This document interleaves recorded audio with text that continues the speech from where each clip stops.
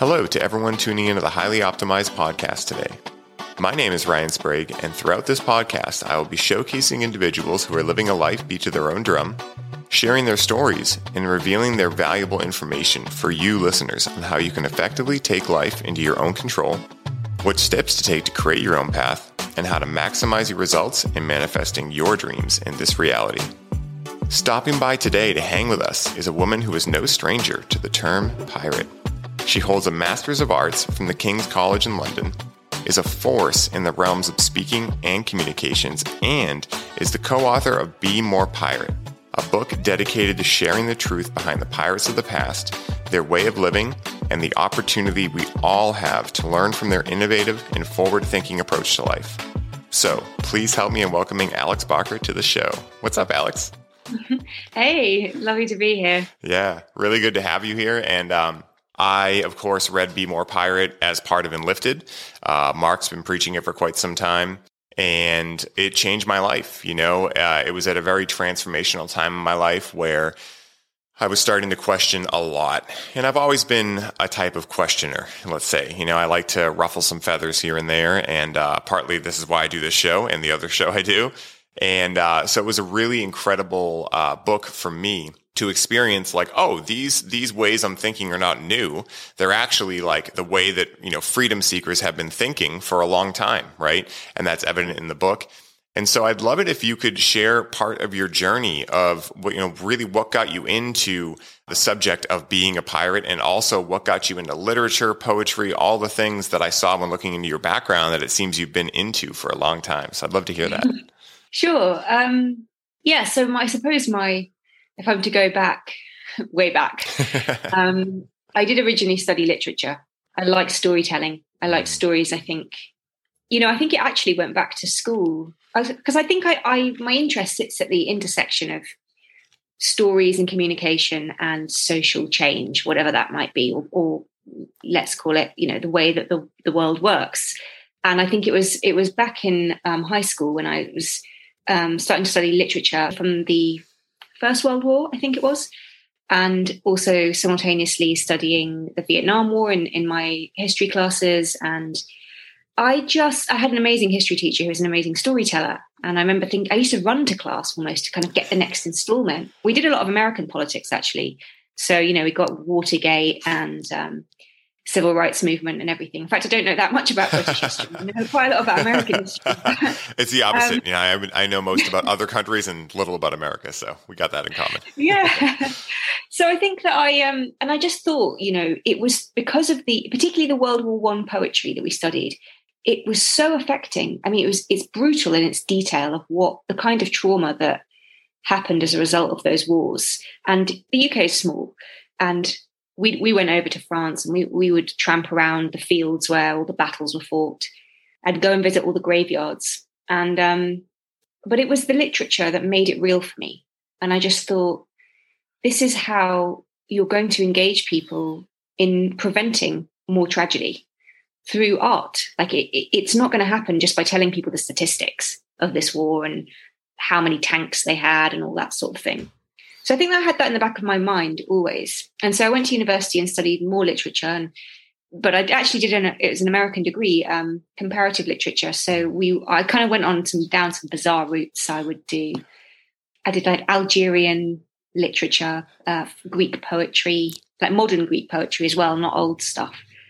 And where everyone else typically studies Shakespeare and Dickens and all the classics, I have no schooling in any of that. I just know some quite obscure texts, which I still have on my shelf. But that was a real education, because it was really expanding my horizons. And I thought, I like this unusual blend I'm getting. I'm really curious to know what's in the far corners of the world when it comes to art. However, when I finished my degree, it was 2008, and we were just, being chucked out of university into the financial crisis. So that was a joy. And everyone was like, Surprise. "You're never." Yeah, woo. Here you go. Yeah. And I think that everyone always told me, regardless, like you can't really get a very good job with a literature degree. And of course, I shouldn't have taken that at face value, but I did because I didn't really know any different at the time. And so I stayed on at university for another year to do a master's because I thought that would help. And I switched subjects to international relations, so global politics. And again, I was totally clueless about what I was doing. I think a friend just suggested I do it. And she's like, you like politics, just do this. I thought, yeah, this will make me be taken seriously. And again, it was really accidental. I sat down with all the course options and I randomly selected some stuff that looked interesting without much thought. And I ended up in all the Middle East classes. Afterwards, people said to me, they were the most popular and oversubscribed courses. I don't know how you got both of them, but I was divine timing. Yeah, it was perhaps, I don't know, some kind of accident. And anyway, I got really, really interested in it because we were still in the midst of the Iraq War and everything. And I also have a family in Israel. So it was fascinating to really investigate that. And I look particularly at the Arab-Israeli conflict. Obviously, it's kind of in the news at the moment. Yeah. And so, yeah. We're repeating things again. Yeah, it keeps on going around in circles. But it was, just it was a real baptism of fire when it came to understanding conflict and systems, like international systems. What role does the UN play? What is economics, economic social policy, that sort of thing. And I kind of had an inkling that I just didn't think that the textbooks we were reading were really getting it right. We were, reading textbooks from the 1970s, trying to explain how the world was. Yeah. And I thought, this doesn't really fit with how I am experiencing the world, at least, and what I'm understanding from at least studying the countries I'm studying.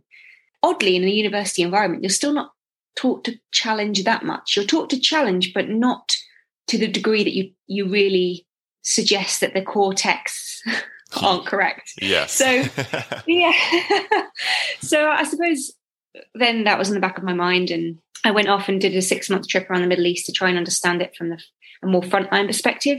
Not that I really could, because obviously I didn't speak the languages. I was very naive, and I just thought, I'll just see what happens. And much to my parents' dismay, was like, yes, I'm going to go and trek through Syria and Lebanon, and this was before the Syrian war as well. So, and it was an amazing, amazing experience. Like so many wonderful people, and I came back full of enthusiasm to try and change the world and contribute in some way. But I didn't really have any specialist skills at all either, other than sort of vague background in thinking I wanted to do communications and campaigning. I ended up in a NGO called Global Citizen, which was then called the Global Poverty Project. And I was very lucky because they're actually an amazing organization and were really forward thinking around campaigning. The paradigm they were trying to shift was from to move away from poverty porn in terms of campaigning around poverty. So shifting us from sympathy to empathy, yes, and even beyond that, and explaining, Africa is a hub of entrepreneurship in so many places. This idea that it's a sort of starving continent is a very, very narrow view, and it reinforces a sort of dependency model, which the victim model, really. Yeah, absolutely. Yeah. And then that's not the case at all. So they were very much about empowerment. And I didn't really know enough at that time to see how amazing that was. But we created these short films, and I was just, helping to edit. And there was one that really stood out to me because his name came up again recently, a guy called Nick Dearden, who ran something called the Jubilee Debt Campaign. And now is part, I think, Global Justice Now is an NGO that he runs now.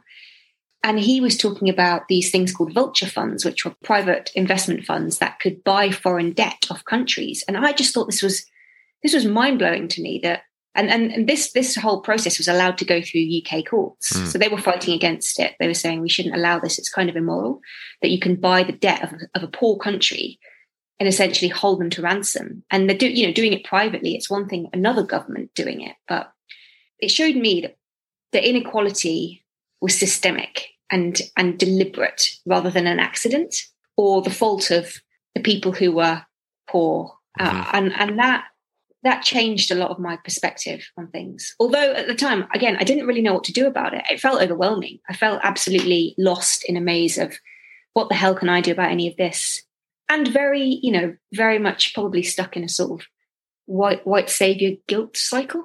Yep. Actually, making it all about you and like, what will I do? And, who cares what I do, really? Yeah. That was probably the ego and the vanities of being young.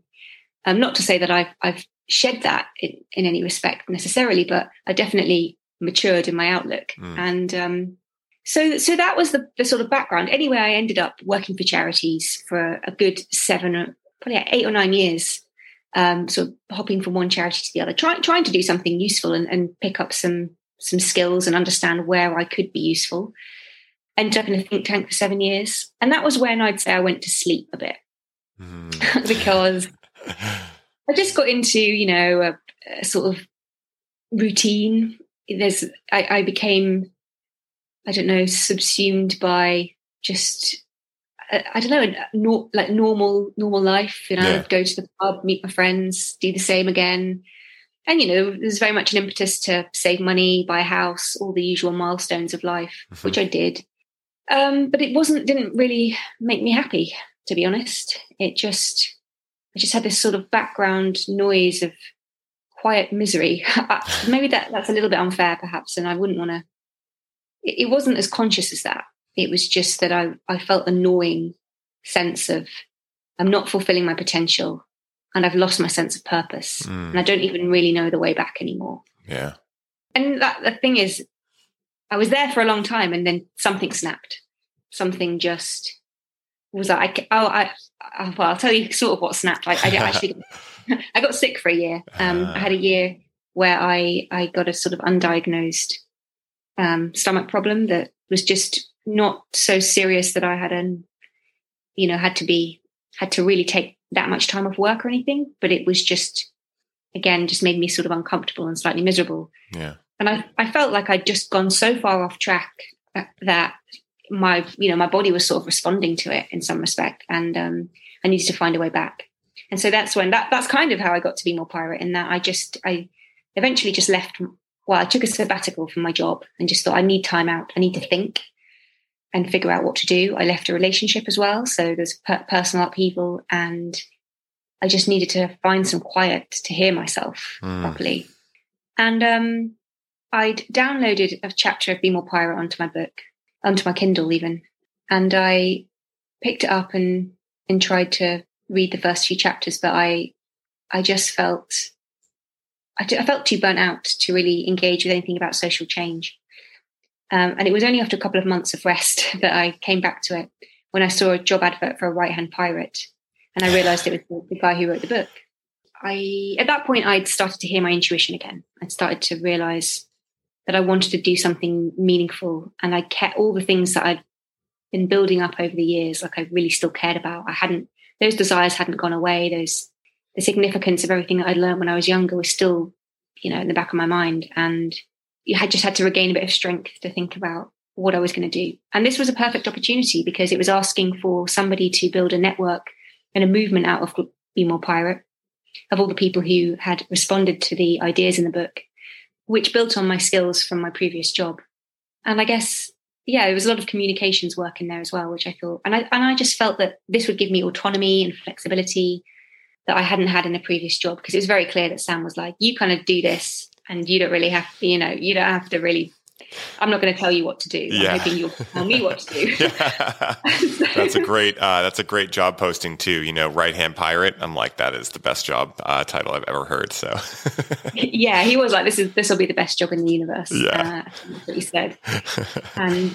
But I also felt like I had nothing to lose when I went into it. I just thought, I'm going to go in and I'm going to tell him exactly what I think about everything and how I think this should be done, and not hold back and not try to fit myself into whatever mold. You know how it is when I don't know if you know particularly, but when you're applying for jobs, especially when you're younger, you are desperately trying to please them and tell them what they want to hear rather than telling them who you are. Yes. And that's what changed at that point for me.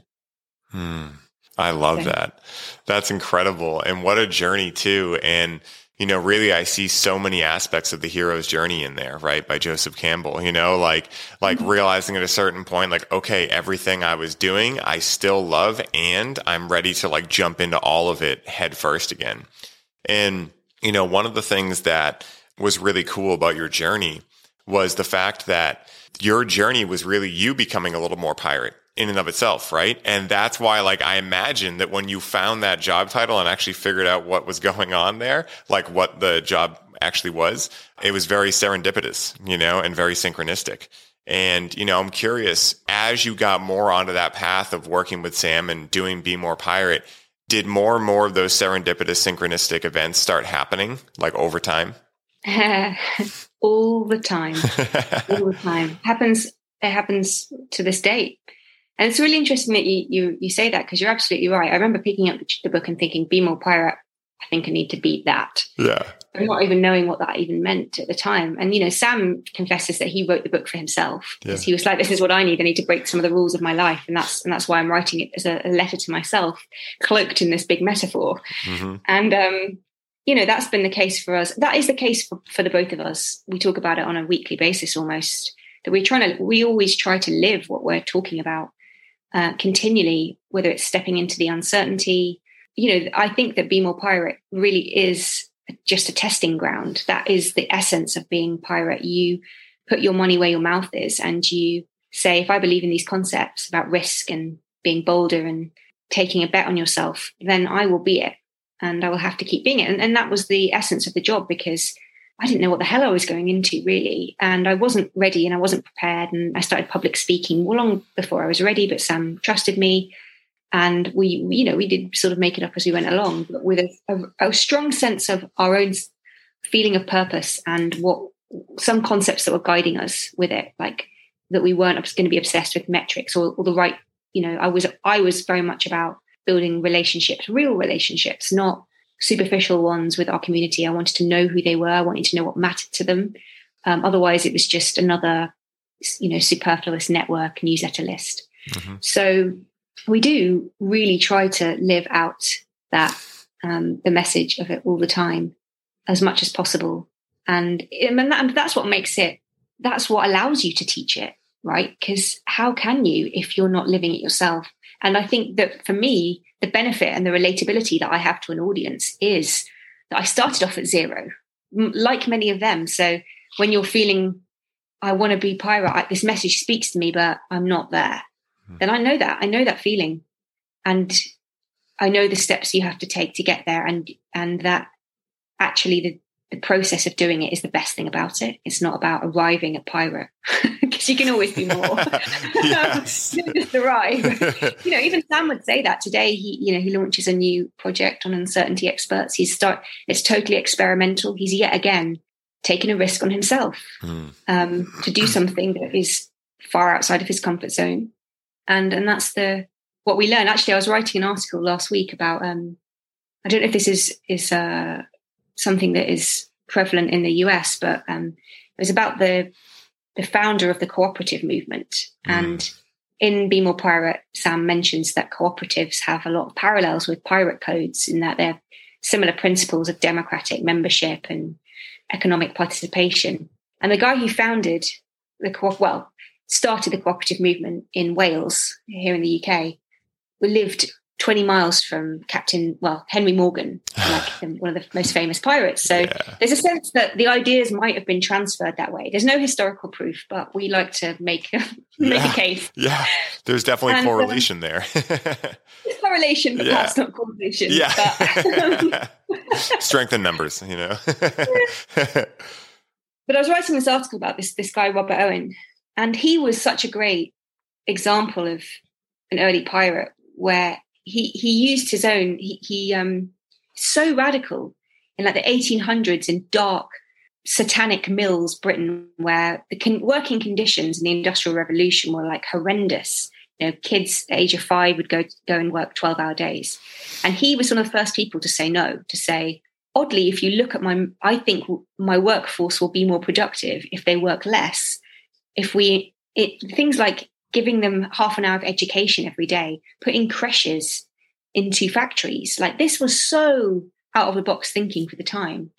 And his mill was profitable, but the idea didn't catch on, which is interesting. Like people thought he was just too radical, like it just couldn't work. Like how could this possibly be feasible? Mm-hmm. But it was one of it's.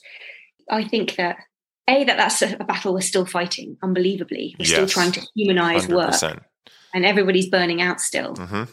We've just changed it to be slightly different. We're still obsessed with, making everything economically like profitable. ahead of people. And, this guy in the, 1800s had the right idea. And even though people saw him as a failure at the time, he tried to start a cooperative, I think, in New Hampshire, actually. And it doesn't matter because he set his ambitions so high, so far. It didn't matter if it didn't happen in his lifetime. He set the stage. He started the fire. That was in the top of my mind. No, yeah, I love that. And there was so much cool stuff in there. The number one was going back to you and Sam and, really like you guys embodying these lessons, right? This way of living.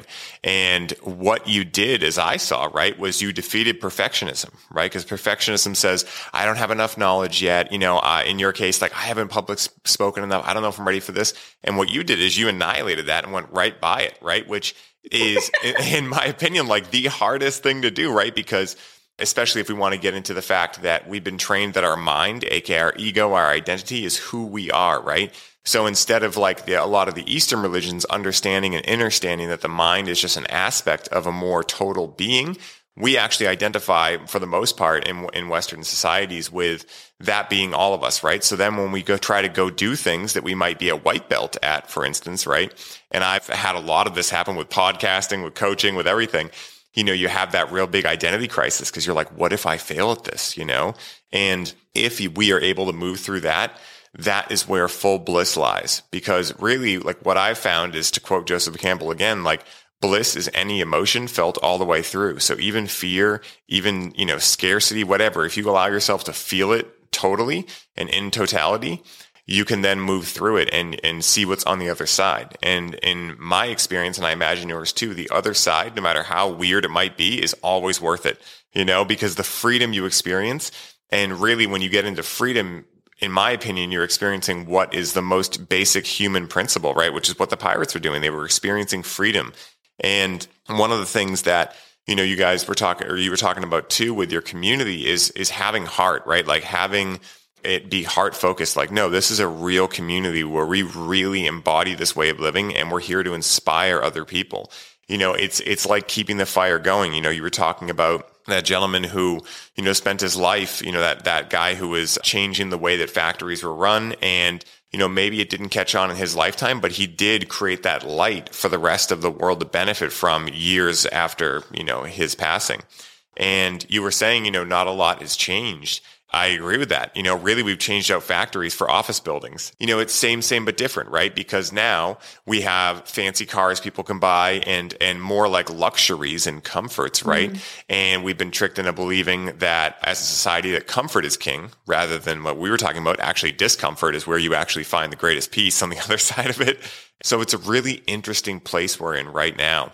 It leads over perfectly to what I wanted to get into, which was like in this time, right? Like look at what's happening in the world. Look at all the stuff that's going on. And personally, like I look at it like a lot of people right now are doom and gloom, right? They're stuck in the victim mindset. I imagine you talked to Mark a lot about that too. He and I go deep on that. And, there are a lot of people thinking that they're powerless, right? For one way or another. I like to think about it as, you ever seen the movie Independence Day? It's like an old, yeah. And there's that part where they go to Area 51 and the scientist there is like, man, things are really exciting. The spaceship's working again after years of not working. And the president gets all upset. Like, what do you mean it's exciting? Well, that's what I feel like right now. Like, yes, there's a lot of doom and gloom, quote unquote in the world, but I'm so excited because things are changing. We're ruffling things like, people are questioning things. And yes, it could look like chaos or could actually look like the best thing ever.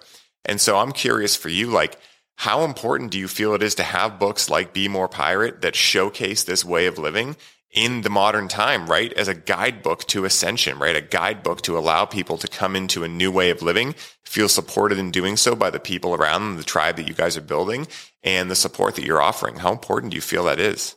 I think it's pretty important. I definitely wouldn't do it otherwise. Yeah. But I think, speaking to what you said, is that Be More Pirate and pirates and is a kind of language to talk about it in. Everything that you've mentioned around freedom, agency, responsibility, not being a victim to your circumstances. All of that is encapsulated in Be More Pirate. It's just talked about in a particular kind of language with a particular story, a metaphor, whether you want to take it metaphorically or literally. And that will appeal to certain people and not to others. And I'm very aware of the limitations, that it won't be for everybody, and I don't mind that.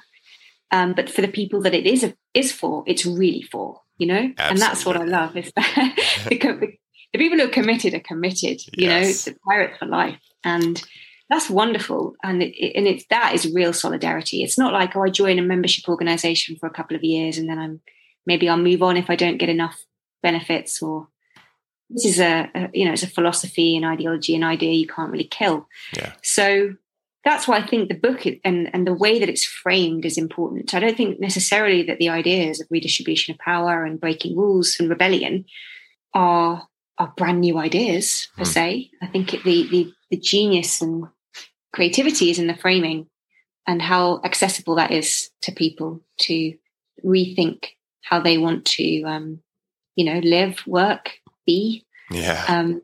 Because we get messages every single week from people saying this has changed how I think about everything, and that's brilliant. That's all we want to do, and if we can support them any further along that, then all the more for it. So yeah, I think that in this particular time, it is important, and I'm the same as you. I enjoy the disruption, yes, because I've let go of the idea of there being external stability anyway. I don't necessarily think that there is, and I can understand how terrifying it is when everything changes and you're not ready for it, or you hadn't even contemplated it yet. But every single person that I've seen go through, even to some quite extreme degrees, go through severe turbulence in their life, have come out of it with completely different opportunities.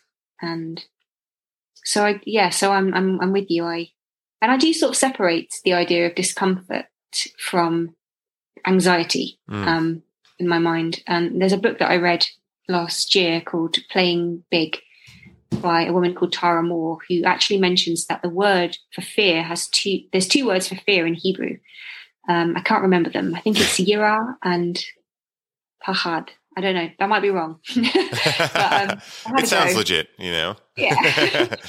and she talks about, the kind of anxiety-inducing fear that comes from the lizard brain that is like detecting, the lion stalking you, that you're supposed to, the very biological fear that can become sort of rampant negative thoughts. And then she talks about the other fear, which is the fear you get when you have a feeling of expansion, when you've stepped into a space that is bigger than you. And it's then for you to grow into it properly. And that's the fear I want everyone to be in. That was the fear that I had at the public speaking. And I wouldn't have gone into that and done any of that had it not been for Sam demonstrating or modeling absolute trust and sort of lack of fear. He didn't ever show me that he was worried that I would mess up, that I couldn't do it. And even if I said, I don't know if I'm ready, he said, it doesn't actually matter because you will be at some point and the only way is through. Yes. And so, That's and what was remarkable to me about the relationship as well, and having him as wasn't really ever that much of my boss, but compared to other managers I'd had in the past was, he didn't go to university. So in some way, he's not been schooled as much in the system, which is what tends to fuel perfectionism. Yes. What you said right there is really funny because, essentially what I see school as, especially grade school, and you can even surmise a lot of, college and university as this too, is they're teaching you what to learn, not necessarily how to learn. And therefore, they're teaching you really to be a factory worker or an office building worker in the modern day. That's one of the things that's always got me a little curious about school. And by curious, I mean, I've definitely gone down that rabbit hole before into this is structuring the way of what to think, but it's never teaching you how. And so therefore, they're not really setting you up for success in terms of being a leader. They're setting you up for, fall into place, find your comfort, right? And then stay there. One of the things I love about what you were saying a little while ago regarding not everyone, necessarily loving the book, right? Like it not being for everyone. That is the best gift that I believe humans can give one another, is the gift of authenticity. Because if we try to people please, it brings us to our knees. That's like one of the things my buddy says all the time. And it's so true because I forget who said this offhand. It might be Walt Disney. I'm not sure. when you speak to everyone, you're heard by no one, right? And that is like the number one thing. And so what do we have going on right now in the world is a lot of like PC culture, being afraid to offend people. And really, the gift of offending someone is that it's a gift, right? Because if I get offended over something someone else says, I have a question to ask myself, right? If I am a sovereign being, which is, why did I allow that person to upset me, right? Because it's nothing about what the person said. It's actually about how it landed with me. So I think that's where one of the areas where I'm excited to see a lot of people speaking out on that, about how like, hey, we can have discussions and not agree on things and still go be friends, right? Like the politicizing of things, right? Which is basically making things into gangs. If you think about it, because it's like, oh, my team versus your team, you wear that color, I'm going to, automatically assume, all these things about you. It's ruining the ability to have a good conversation, a good debate and challenge, right? Because a lot of times the way people grow, I know the way I've grown is having my beliefs challenged. Certain things I believed when I was 20, I don't believe now. And it wasn't, and if I had decided like, no, I'm going to die on this flag, or on this hill, then I wouldn't have grown, right? I love that. And, really the analogy I always come to here, and you were mentioning something that allowed me to think about this a second ago. It's when you step into fear, right? Into that like going outside of your comfort zone type fear, that you allow yourself to grow. And it's just like going to the gym, right? We understand when you go to the gym, you break down muscle, it grows back stronger, right? But the process of breaking it down is pretty brutal if you think about it, right? You're like fatiguing muscle and like allowing it to have micro tears, like all these things are happening, but yet it becomes something beautiful. It's interesting to me that it took me so long to figure that out. And also it takes humans so long to figure that out, right? But what a cool journey to go on. I'm curious. This would be a great opportunity, I feel, for you to discuss like the truth behind pirates, right? Because I was shocked when I read Be More Pirate at how many things, just like everything in history, were obviously written by the victor and not actually representative of the truth behind what pirates were. I mean, they were so innovative. They were allowing gay marriage and they were allowing, women to work and all these things. So I'd love if you could go into a little bit about that and share with the listeners some of the things they may not be aware of when it comes to pirates. Yeah, absolutely. Before I do, I wanted to pick up on one thing. Please go ahead. Yeah, I know. But it relates to what I'm going to say about pirates and how history, creates a story that suits it based on who's written it.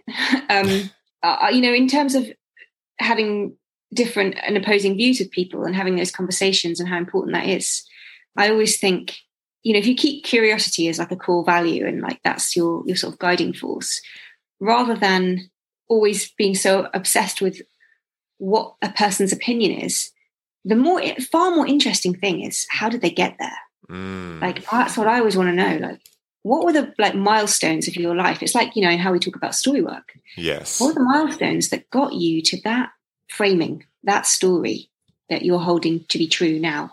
Which could be, if unpicked, could unravel, could become not true. So, and I suppose, well, it's an interesting one to think about how people think about pirates, or where did your beliefs about pirates come from? I'll bet it's Walt Disney. Just ask yourself for a moment if that's a credible source for examining, historical figures. And it's interesting that most people don't actually know the difference between historical pirates and fictional pirates. So I usually do a bit of a poll when I'm doing a talk or workshop and say, who comes to mind? And people will often say Blackbeard, who was in fact a real pirate, Edward Teach, or Long John Silver, who's fictional, who's from Treasure Island, maybe Captain Jack Sparrow. An interesting one about Captain Jack Sparrow is that he, I think typically people think he's based on Keith Richards from the Rolling Stones. Mm-hmm.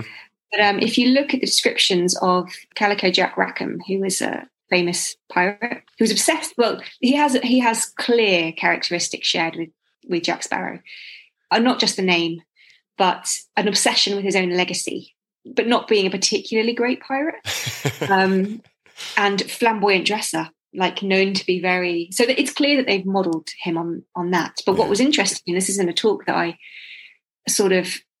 watched recently about female pirates, was that Jack Rackham was in this sort of love triangle with Anne Bonny and Mary Read, who are these two female pirates.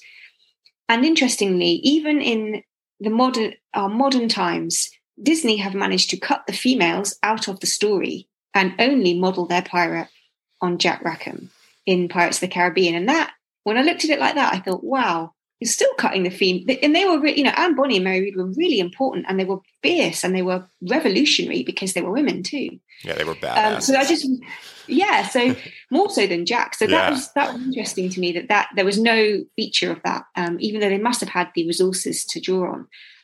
But going back to what pirates pioneered, I've gone off on a tangent. But I love that tangent. It's so important, though, because think about what's going on in society right now. It's again, history repeating itself, right? Like, why are we leaving the badass women that have created the world we live in out of the world? Like, why? There's literally no reason I can think of. It is really important, like, because I'm sure that there's some Hollywood execs sat around a table and going, it's got to be a bloke. People will only respond to the pirate if he's a guy, rather than seeing themselves as the people who have the opportunity to set a new precedent, and that they have the money, the resources, the storytelling firepower, the brand, everything they could possibly want to create a new story. But they chose not to. I mean, they do. They in fairness to Disney, they have in some other areas, but so I'll leave it there. Yeah. So I suppose the first point about pirates is that they were diverse. There was women who were allowed on board pirate ships. It wasn't. There weren't many female pirates that joined up because it was just risky, and they would have had a hard time actually signing up and getting on board. But once they did, nobody turned them down, and especially if they were highly skilled. Or had something to contribute. It was really about what you could bring to the table, which is how a workplace should be, really. Like taking everyone as an individual, recognizing that they're each important and have something to contribute, and rather than socioeconomic status. So it was nice. You got on a pirate ship, you kind of had a blank slate. You could be who you want, create your own name, and be the badass person that you wanted to be, perhaps, and couldn't be back on land. I think. Yeah, so once you were on your pirate crew, you got an equal vote on all the decisions that were made on board. And that went into the pirate code. That was the sort of backbone of the pirate's success. It was a written document, because there are historical records of them, although you'd be hanged if you were caught with a pirate code on you. So it was more like a spoken agreement amongst people. And every single article or rule in a pirate code was voted upon unanimously by the crew. So it was total democracy. It wasn't like, oh, the majority vote for this, so we'll go with it. It was everybody had to. And that was to prevent mutiny, because, they were just there out to prevent conflict amongst the group and survive at sea. They gave everyone equal pay as well, like roughly. So there was only a small discrepancy. Some of the more important roles, like the captain, I think it was the doctor, would get a bit more. Fair enough. If you took more risk, you got more. It was done on that basis. Yeah, the offer was there. If you want to take more risk, you can do it and get more, but it's up to you. Yeah, exactly. But recognizing that pretty much everyone was taking a risk at some point, and so therefore they would have equal.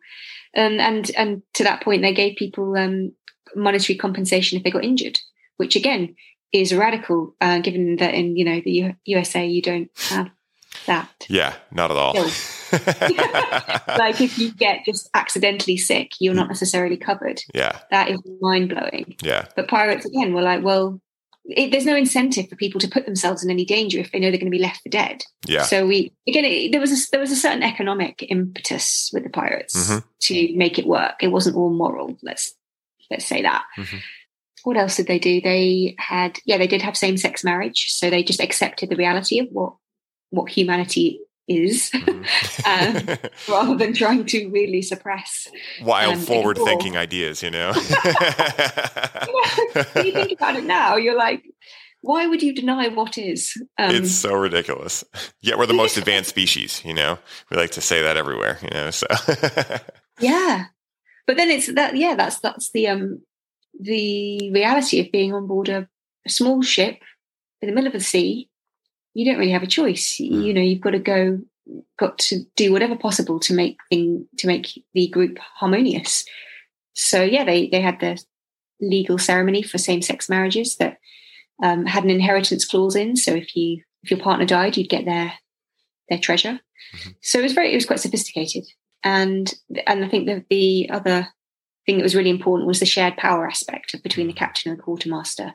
That they do say went on to influence the forms of government that we have now, where we have a sort of a two-party system in politics, a kind of opposition to check power. And that's what the quartermaster did to the captain. They would be the voice of the crew who would look after punishment and money so that the captain couldn't abuse it. And they'd, if at any point, and I think the idea that you could vote out your leadership at any point in time, if you could get enough votes and they were doing a bad job, that was what created accountability, so that you couldn't have this tyrannical captain with a mad idea sailing you off into the sunset if you didn't want them to. Yeah. I mean, I'm sure it didn't work perfectly, to be fair. I've read some of the history books, and it's clear there was discrepancies in different types of pirates. There were some that were really set on a sort of revolution. Some of them were really about the democracy and about a new way of working and living and opposing the establishment. And some of them were just really in it for themselves and for just making a bit of money and doing what they could. So I wouldn't want to smear over the history, but the fact that there were people doing that in the 1700s is still remarkable. Absolutely. And, when teams come to you and they tell you they can't figure out a way to resolve the problems, and you're like, well, if a group of uneducated, illiterate men in the 1700s could manage it, I think you're going to be okay. Find a path. Yeah. Go back to the drawing board, try again, But interestingly, on that point, like what actually is critical and what pirates had was the sense of jeopardy, of urgency that we don't have so much on a day-to-day. Like that's, and we talked earlier about you and I being perhaps more okay with the uncertainty and recognizing that there is a level of uncertainty going on. But if you're quite, you've really sort of set yourself up within comfort and you've hit the milestones to the point where you are comfortable, which in fairness is what we're told to aim for. Yeah. Be comfortable. Mm-hmm. And so if you're there and then suddenly, it's very hard to sort of change your mindset and think, well, we got to change everything up.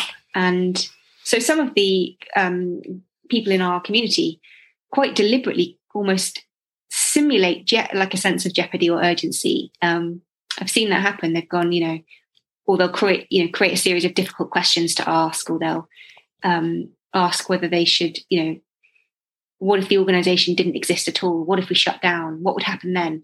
And then people are sort of like forced into a much more acute decision-making process. What I love about that is, I've done that without knowing it up until a couple of years ago when I discovered the pattern for my whole life. I'd have 8 days to do a book report in grade school. I'd wait till the night before and then I'd be under the gun and I would just make it happen. And I feel as though for me, it puts me in a little bit more of a flow state because I don't have the luxury of overthinking at that time. Even all parts of me, even my inner critic, everything is like, no, we got to get this done because the ego wants to look good. The inner critic wants you to succeed. Your heart wants to be put into it. Your soul is looking to move forward. So it's like all parts of you can be like, all right now we agree. Let's move forward. And I love that. And, one of the things that's interesting to me about pirates is their creativity, their ability to make something from nothing and to outmaneuver a much more powerful navy than they were, to be able to really just come up against all odds and succeed. And with your journey and every creative's journey, I imagine there are many times, I know I've been stuck in these periods myself, where you get like writer's block or creativity block, right? I know for a lot of those listening, there's a big entrepreneurial audience that listens to this. I'm sure all of them are wondering, what are the methods you use when you're feeling creative blocks to move through them? Is there certain ones you fall on more often than not, or is it dependent on the situation that gives you what method you use? That's an interesting question. It's funny, when you say creative blocks, I immediately think of writing because that's the sort of predominant creative work that I do, although creating general content. But I completely disagree with this idea that gets passed around writer circles of like, well, you just need to sit down and write 1,000 words a day. I understand there's an element of practice that goes into that. And I think I absolutely write every day in terms of journaling, which is just general thoughts. But I really only write if I'm not in writer's block. Yeah. And obviously sometimes you have a deadline, so you sort of have to get yourself out of it to a degree. But I do a few things. Music is huge for me. I personally listen to music to get me into a creative sort of space. It's always just been something that works pretty instantaneously.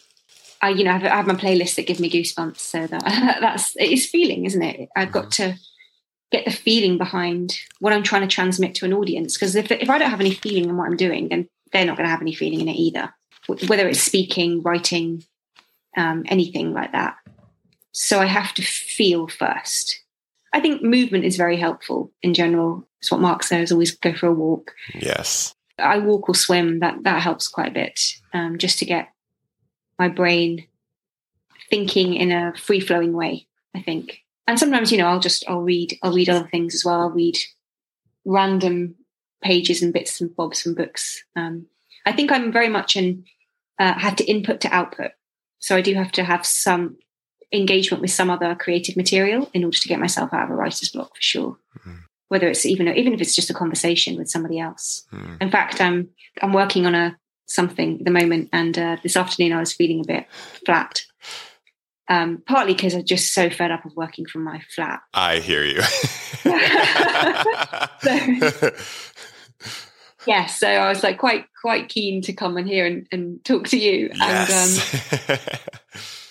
And realizing that I needed to have some input first before I even tried with a blank slate. But I think what I'm learning as well, I'm learning this through the coaching, is to intuitively work.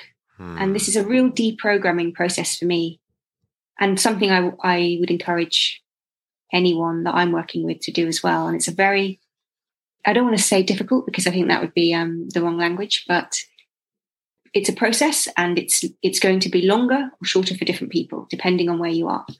And even when I think I've made some progress, I find new layers where I feel in my body a level of guilt or around, I should be doing this right now. And that's a programming from having worked in a particular way for a really long time and being told that within these hours I should be doing this, or that work has to be hard and all these sorts of things, when actually my best work is done when I'm in that creative state.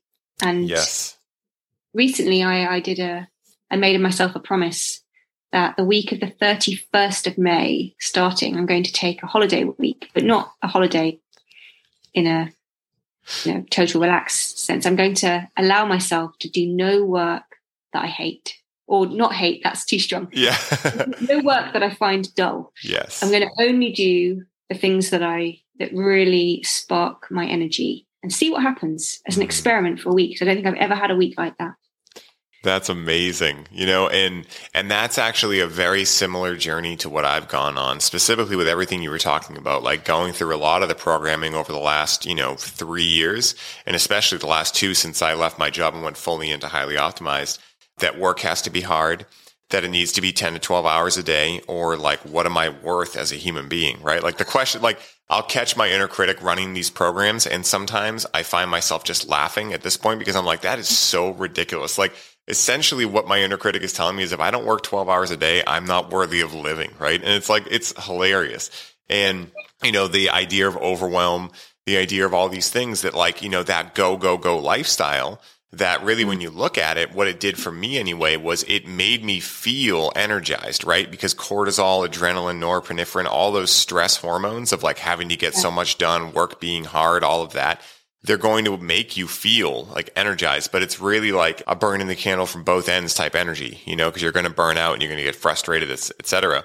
And I love what you said about, movement's one of my favorite things too. And the theme I got was with you, like spontaneity, right? Like just breaking the cycles, I myself, and I'll speak for myself, like I get myself stuck into these cycles of like, okay, this is what my week looks like, blah, blah, blah. And I do enjoy a certain amount of structure, but it's also really fun to tear that structure down and just do something completely new. And that's why I've been really getting into the idea of improv, right? Because improv, I recently did it at a retreat I went to, and it was like the most fun thing. All my fears about it went out the window, and it was literally some of the most fun I've had in so long. And I was like, wow, this like completely ignited a new fire in me. And it came from like leaving work for a week, going to a retreat in the mountains, like, not checking my phone, completely being disconnected. That's where that love came from, right? Whereas if I had done the rational or practical thing, I would have ultimately got burned out and, been frustrated, et cetera, all that.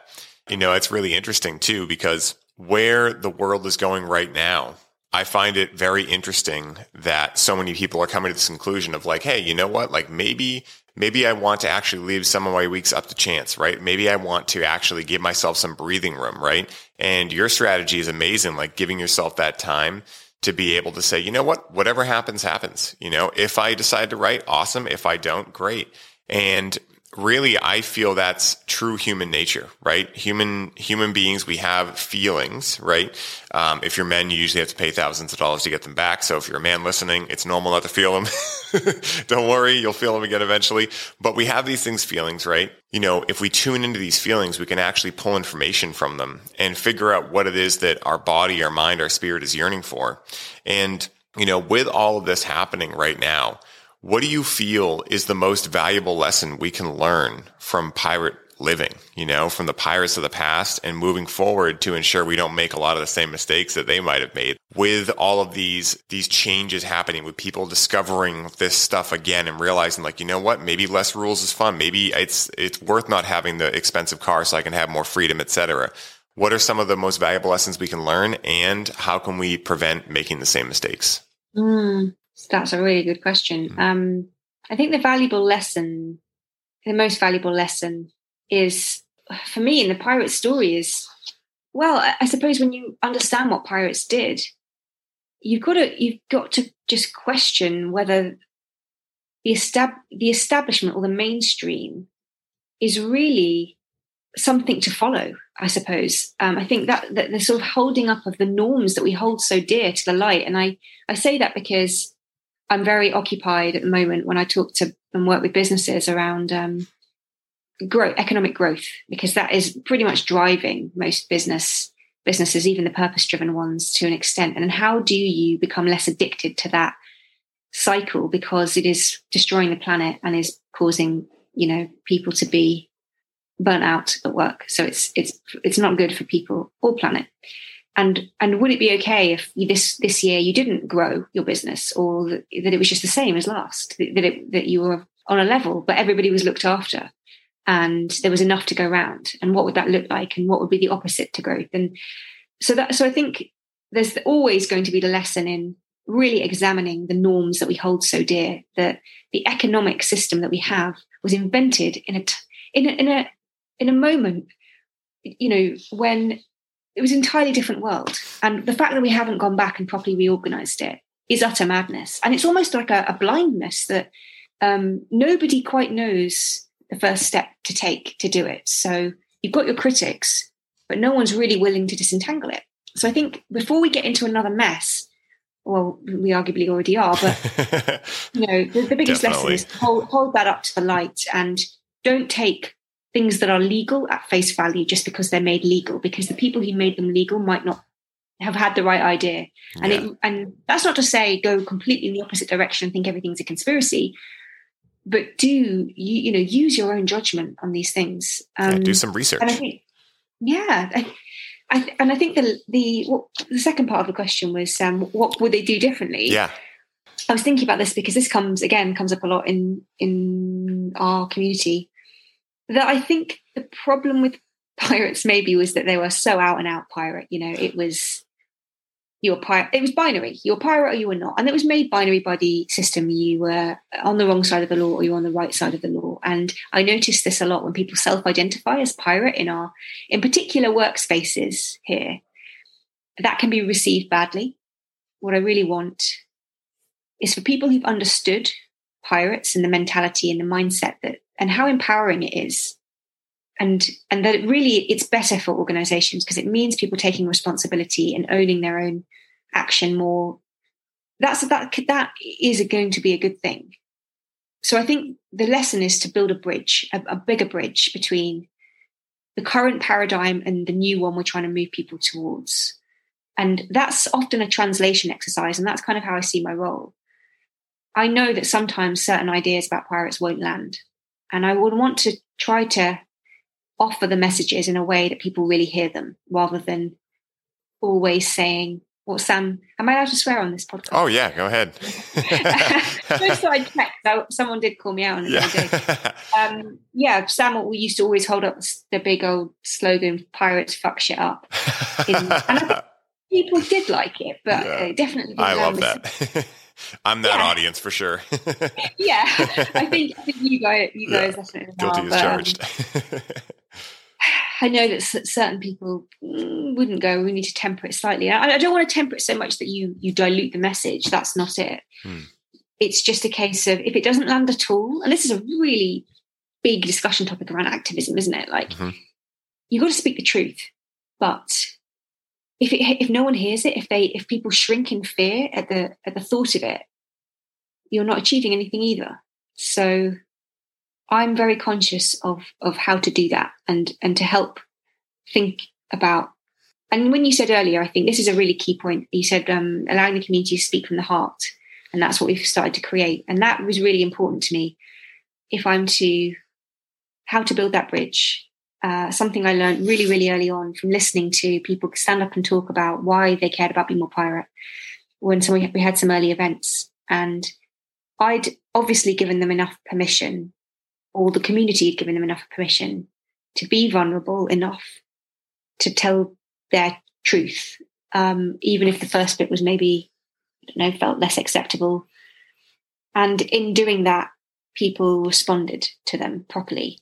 In taking away some of the formality that I see in telling a story in a professional setting, people really sat up and listened, and that's when the change started to happen. So I think that's a way you can build a bridge, because you're not saying, I think that everybody should do this. I'm telling you what's true for me, what's been my story. And that you can come across quite forcefully in that respect, because it's your story. Yeah, that's definitely one way I would say that we should try to evolve the concept of pirates. I think I've probably said this before, that I don't really buy the whole Silicon Valley adoption of piracy around it's not my... And a lot of the times, I'm glad you brought that up too, because I think a lot of people I imagine a lot of people are thinking they're pirates, but they're really not being inclusive. They're not including a lot of the original things that made pirates, right? Like open-minded thinking. They're doing a lot of same but different type things. But I do think one of the things that's so important, I imagine for me anyway, made me resent the system so much, is they're telling you, do it this way. This is the only way, right? So how do we change that tune? We make sure that when we're, saying our journeys, we say, hey, by the way, this is just subjective. This is what happened for me. Try it out. Do your own research. See what happens for you, right? I'm just here to make you curious, and to show you there is another way. If that works for you, if you want the other way, awesome. Go have fun. We can still go have a beer. We can still smoke a joint, do whatever you want to do, but it doesn't mean that, we have to agree on everything, you can be your own sovereign being. I can be my own sovereign being, and we can still get along. And that, I feel, is so important and imperative of the modern day world, because there's so much hate. Really, actually, the way I see it is there's half the hate that they tell us there is, and then the media portrays it being twice as bad, which then creates this fake, we all hate each other, but no one really knows why type thing going on. That definitely is what happens in America. I imagine it happens in London too. We're just there. It's just the media is just instigating these things. And I think that's another reason why it's so important to use the tools we have to go inward, to check in with our heart and see what feels right here. Does this feel right to me? Because your intuition will always know, but the mind will create thoughts, stories, disempowering beliefs, language. So the mind, although it is working for your best interest, it's almost like a dog, right? Where a lot of dogs, they think you're protecting you by barking at the mailman, but really they're not, And so they're doing the best. The mind is doing the best of the information it has available, but it's not meant to be the driver in the car. It's meant to be the passenger. And I feel for so many, including myself, I quote unquote did not learn that until later on in my life. And now that I do know that, it makes it much easier to know when I'm seeing it in other people, I'm seeing it in the establishment, I'm seeing it in all these different places. It's just been such a great opportunity to have my way of thinking challenged from the people and places and things that I've come into contact with who have challenged it and allowed me to grow into the person I am today. And so, I'm curious, with everything going on right now that we've been talking about, where do you see the pirate movement moving in 2021 and beyond? Do you see it, catching wind? What are your, hopes for it, et cetera? Where do you see it going? Yeah, well, as I kind of probably alluded to earlier, I don't, in doing this whole thing, I let go of a lot of what I felt were traditional success metrics. Partly because they don't really make me happy. I always wanted to be an author. And then I wrote a book and published it. And I think that wasn't the thing that really was all that satisfying. It was all the stories and like Zoe's talked about synchronicities earlier, like things that happened that felt kind of magical along the way, that were the really good stuff. So I thought, well, if that's not really what I'm aiming for, then I sort of disassociated a little bit with the idea that like we grow the movement to a big thing. I mean, I'm keen for it to grow in the sense of if it's valuable to people. So there is a sense of wanting to sort of spread the message in different ways. Hence, we've sort of we started a podcast to create a different forum. In terms of where it's going, there's certain things that I want to do with it. And there's certain things that I hope that the crew do with it. I am consistently trying to support a sort of stealth-ish pirate rebellion across health and social care here. And we've got some really amazing people in the network who are doing some great stuff because it's really needed. You're probably aware of some of the challenges we have with healthcare. I mean, we have an amazing free health service, but there are problems. Yeah. And a lot of that is just the systemic ways that we work. So there are ways, and we interviewed someone on our podcast last week who are doing some incredible stuff on this. So I want to be able to show and scale those kinds of projects. And if there's, so having them on the podcast is one way for me to say, like, this can be done. And people are doing it and get behind it. So there's kind of, mutinies across sectors that I want to support. Yeah. But in terms of the core of Be More Pirate, I would like to do, I'm going to create a sort of online learning resource, because sort of what we said earlier about this stuff has to be practiced. It's not something you can do. I mean, you can read a book and sort of adopt it, but quite often the people who really take to Be More Pirate as a book have already somewhat been living the ideals or see themselves in it. Yeah, that was my case. Yeah, exactly. I thought as much. Yeah, but if you're like, right, maybe a bit further, maybe want to move further along, then there needs to be some learning practices that you can do. And I'd like to turn that into something like a residential program at some point. I'd really like to have a Be More Pirate week-long or weekend experience where I use some of the amazing people in the network to share some workshops. And what it would be about would be, building the future world skills that we need. So there'd be some work on pirate mindset, of course, but I'd also think about things like how to build solar panels and using non-violent language or conflict resolution, touching upon all the things that I don't think get taught in schools and workplaces that are really essential skill building to create like a better society. So I've got a few ideas floating around, but that probably won't be till 2022 realistically. So we're already halfway there, pretty much. Yeah, no, but maybe like a year's time, that could be really great. I've got a couple of people who've gone, we've got venues, so I think it could happen, at least in a pilot. And I've got to get not hung up on making it perfect. And just letting people, It's so funny, that perfectionism thing. It's always, binary language acknowledged and accepted. It's always a voice in my head that I can hear. It just depends on, like, for me, it comes down to, did I do the things today to allow that voice to be mitigated enough for the other voices to be louder? I've been getting very good, because the other side of that is like, well, if I choose to not, work out that day or do meditation or breath work or et cetera, any of these things that allow my mind to calm, then I just got to listen to that annoying, pesky voice all day. And man, that's got to be like some type of Guantanamo Bay punishment. It's just your inner critic on like a loudspeaker just all day at you. I've heard we have 70,000 thoughts a day, and it sounds legit. I haven't fact checked it, but of which 70% are negative. I just see that as a population that has not figured out how to manage their inner critic, with all this perfectionism and people pleasing stuff. And I imagine we all struggle with it in some way, shape, or form. I know I have, and most of my clients, deal with either one of those things or imposter syndrome. It's always interesting moving through that. But if there's anyone that can do it, it's you, considering your track record of being more pirate and going out there and crushing it. And in the words of Sam, fucking shit up, so. I'm really committed to it. I think that's the key thing. Because I know that, as you said earlier, the other side is freedom. Yes. And it's worth it. Yeah. And also if you disassociate somewhat from criticism, you kind of also disassociate from praise too much. I think that's been something that's happened to me. I'm very happy and appreciative when people say that they love Be More Pirate or any of the work that we're doing. But I also don't take it too much to mean I'm amazing and that's the thing. That's not the thing that validates my day. Yeah. I validate my day with what I decide to do every day. Yes. And so then sort of criticism starts to roll off your back a little bit as well. And whilst I try and take on board constructive stuff, obviously, you recognise that it is also just someone's opinion at the point in time that they're at. And who knows what's feeling that. Absolutely. It was like you were talking about earlier, like what was the process it took to get to them giving you that opinion, of you, for them.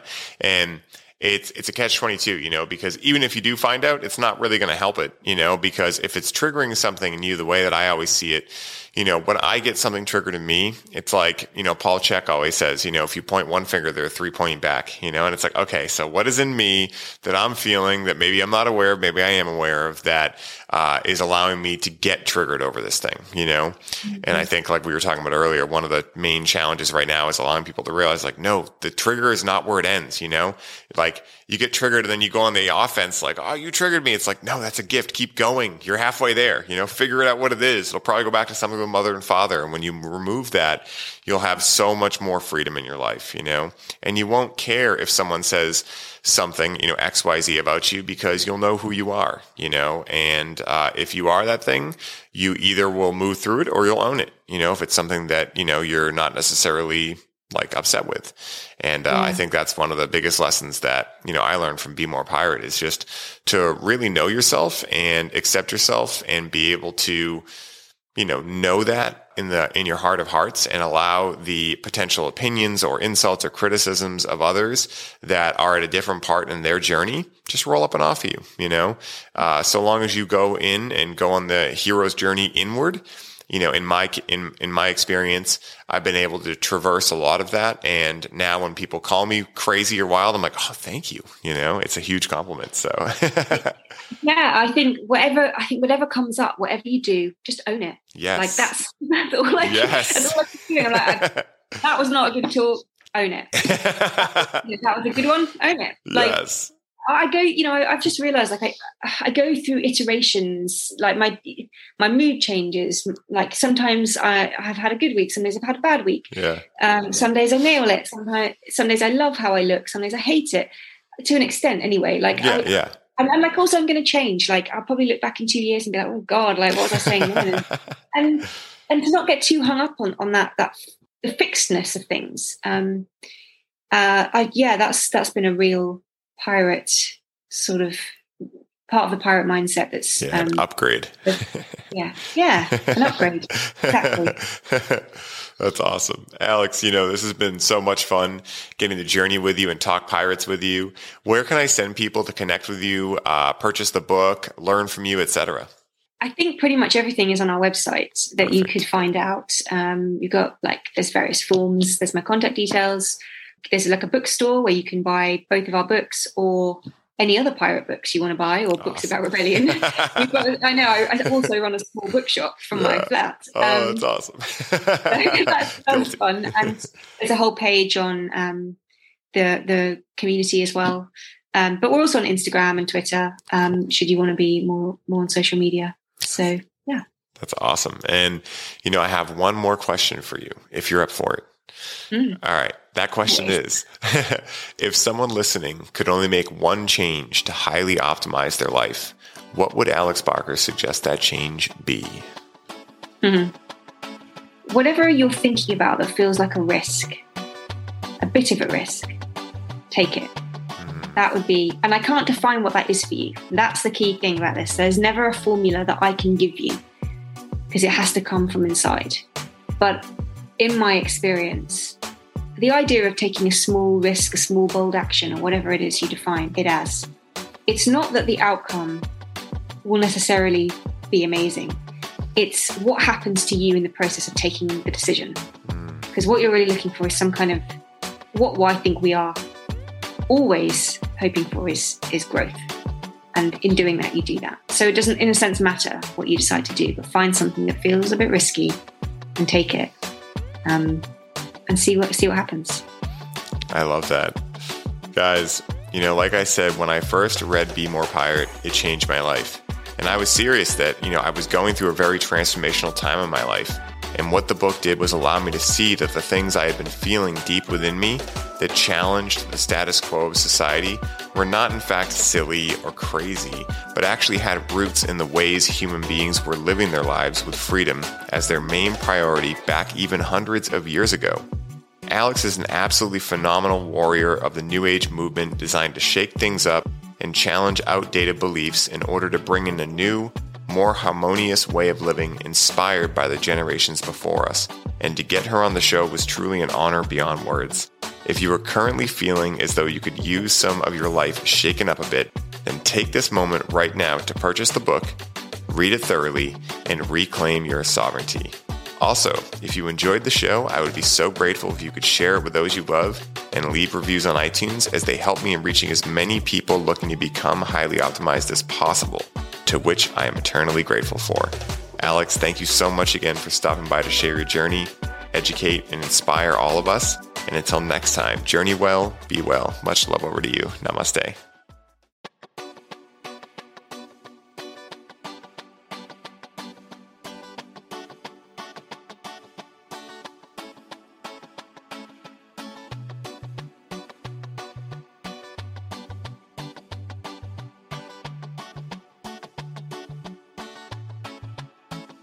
What is up, everybody? I hope you are all enjoying the show, and I wanted to stop by real quick and share a little bit about our latest podcast sponsor, Freedom Builders.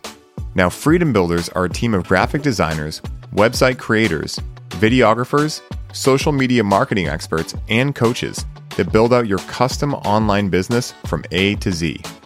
This is a done-for-you service, which means they do the work for you, while you get to put your focus back on what you love most, which is coaching your clients and bringing in sales. Now, as a former online fitness coach, Mike knows where your struggle points are and exactly how to help you overcome them. This is why he created Freedom Builders, so that you can scale your business while protecting your time and your energy. Now, you guys know that delegation is a business superpower, and you can activate this superpower today by scheduling a complimentary call with Mike at freedombuilders.com, so you can start building the freedom that allows you to take your business to the next level. Alex and I recently connected with Freedom Builders for our Connect with Cannabis build-out, and we could not have been happier with the results. With Mike and his team, they were able to go through an outline and create a personalized program for our experience, develop our brand identity, build and design a custom branded webpage, professionally edit our program video content, custom design all of our slide presentations, automate our email marketing sequences, create a seamless payment system for our offer, design unique infographics for our social media content, and guide us through our proven launch blueprint to generate organic leads through our social media. So if you're a coach, facilitator, or healer listening to this ad right now, and you are looking to put freedom back into your life, once again, go to freedombuilders.com and book your complimentary call today. I hope you all enjoy the rest of the show, and I'm wishing you the best day ever.